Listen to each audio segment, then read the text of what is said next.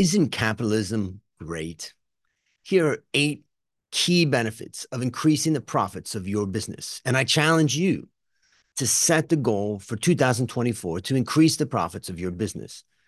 Benefit number 1, reinvestment and growth. Higher profits enable reinvestment in research and development, operations expansion, infrastructure improvements, and inventory, ensuring growth and long-term sustainability.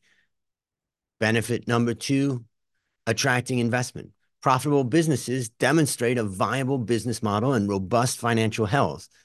That makes them more attractive to investors and lenders, thus increasing finance options.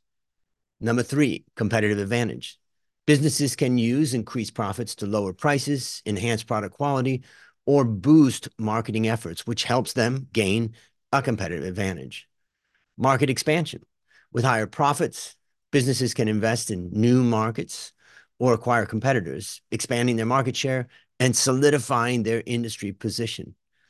Number 5, employee satisfaction. Profitability allows businesses to offer employees better salaries, benefits, and growth opportunities, improving morale and job satisfaction. And this helps attract and retain top talent.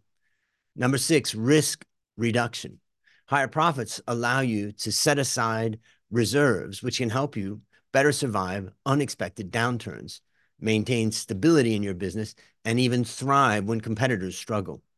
Benefit number 7, social impact. So you want to make a stakeholder impact? A profitable business can contribute to communities through charitable efforts, through employees' community service, or sustainable practices, positively impacting society beyond the business's operations.